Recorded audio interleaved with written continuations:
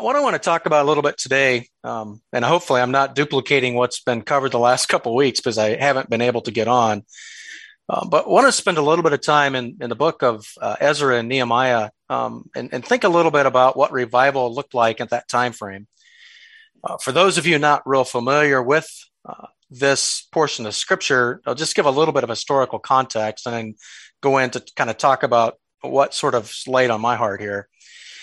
But the first return to Jerusalem when the temple of the Lord was rebuilt and dedicated is really described in the first 6 chapters or so of Ezra. But it stopped partway through due to political opposition from the neighboring Samaritans and the Jewish interest in building their own projects. God sent Zechariah and Haggai the prophets to encourage the exiles to go back to work. And after about a 14-year gap, the work resumed and the temples eventually completed and dedicated. Ezra kind of arrived at what I would say was the second wave of the exiles coming back. But when he arrived, he noticed that something was a little bit wrong. It's like the work was progressing, but it wasn't going maybe in the right way.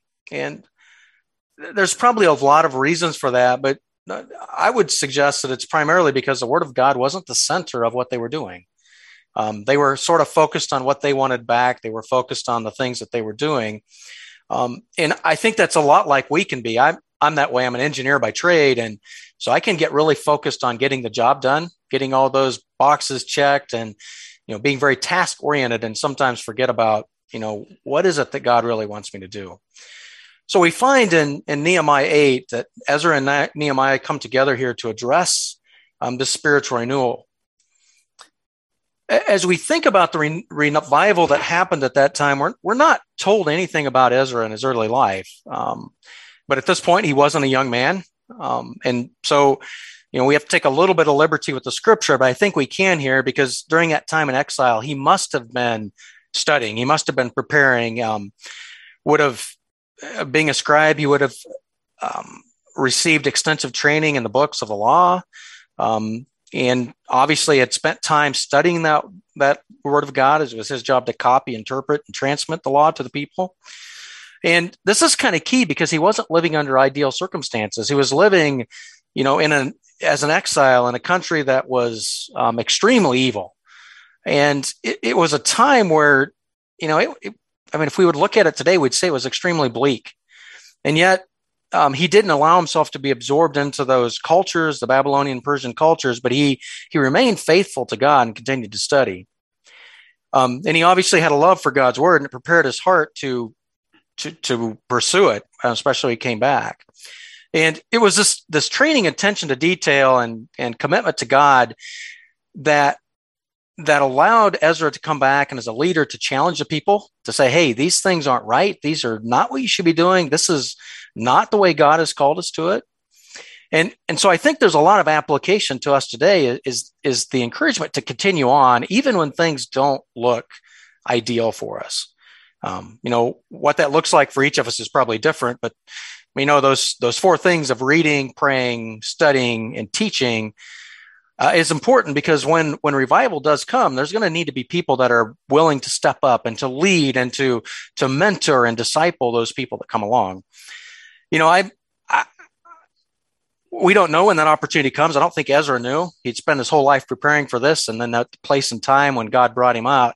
And it reminds me of a story here. I'll make this kind of personal. When I started work at Winger back in the late 90s, I worked with an individual from our church who was a very godly man. And he was interesting from the standpoint that he always was really good at challenging people. And I had a coworker that was very black and white thinker, and they were very opposite. And they sort of got combative at times, and they would keep going. But Gordon would always challenge him, saying, "Well, we're in this together. We're in this because we love the Lord." And he would challenge the other individuals' ideas, and they kind of developed this relationship. And then in, I think 2008 or so, he was tragically killed in a motorcycle accident. But today, the individual that he challenged is now the leader. He's an elder in our local church. And his leadership style and the way he teaches, when I watch him from the pulpit, it just oozes Gordon all over. Gordon never saw it come to pass. He never saw what happened, but his imprint, his fingerprints are all over this situation. And I think it's a challenge, at least to me, is that we don't always understand what we're doing and the impact it has. We just don't see it. I think God doesn't allow us sometimes because of our pride can get in the way, but a lot of times he's doing things that we don't really see. And I was also, I've got enough time here. I'll just mention this too. I was in London here just before COVID, had a chance to attend the church that Gerard Hemmings pastors. And when I left, it was interesting because he come up to me and he said, "So what did you notice here?" And I said, "Well, the interesting thing I noticed is that you have an international church." I mean, I said, "I don't know what I expected, but downtown London, I would have expected a white church." And he said, "No," he said, "It is." He said, "We've got 28 languages spoken here, and I think 33 nations are represented." And I said, so why? How does that work? And he made the comment. He said, "When I started here, there was a brother that would come to the prayer meetings, and he said he would emphatically pray, 'Lord, fill this church.' And he said, we used to get pretty uncomfortable because he was talking to God in a way that, like you can't talk to God like that." And Gerard said he died. And he said, today, this is the answer to his prayer. He said, it doesn't look like anything we could have planned. It came out in a way that was amazing. So I think that's an encouragement to us to kind of keep going. But the last part of these chapters on a revival, I think, are important because when the time came, the people responded. They didn't respond to Ezra and Nehemiah early on, but in chapter 8, we find that in Nehemiah chapter 8, we find that the people, they gathered as one person. It said all of them came to hear. Ezra stood up to read to them, and they asked Ezra to bring the law to them. And then it says that they all stood up for, he said it read till midday, so 3 to 4 hours they stood and listened. And they gave attention to it. And then as a result, once that word was heard by them, if you look at the end of chapter 8, it's just filled with action verbs. They answered, they bowed, they worshiped, they lifted up their hands, they wept, they went, and they went out, and that revival went forth. But I think the key here that I pull from this are two things. Number one is don't underestimate the preparation time. It gets hard. It gets frustrating. It gets almost at times very discouraging. And yet I think God wants us to keep going because he has a point for all of this. We're not living our lives in a vacuum. We're affecting others. But I also think it's important to understand that revival probably should have happened on day one when the exiles first came back. But they weren't ready in heart, and God wasn't ready for it to happen. So it strung out for what seems to be almost a ridiculously long period of time until God was ready to work.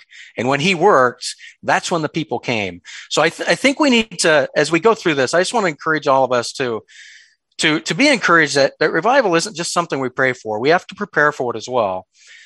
And maybe God will give us the opportunity to participate. Maybe he won't.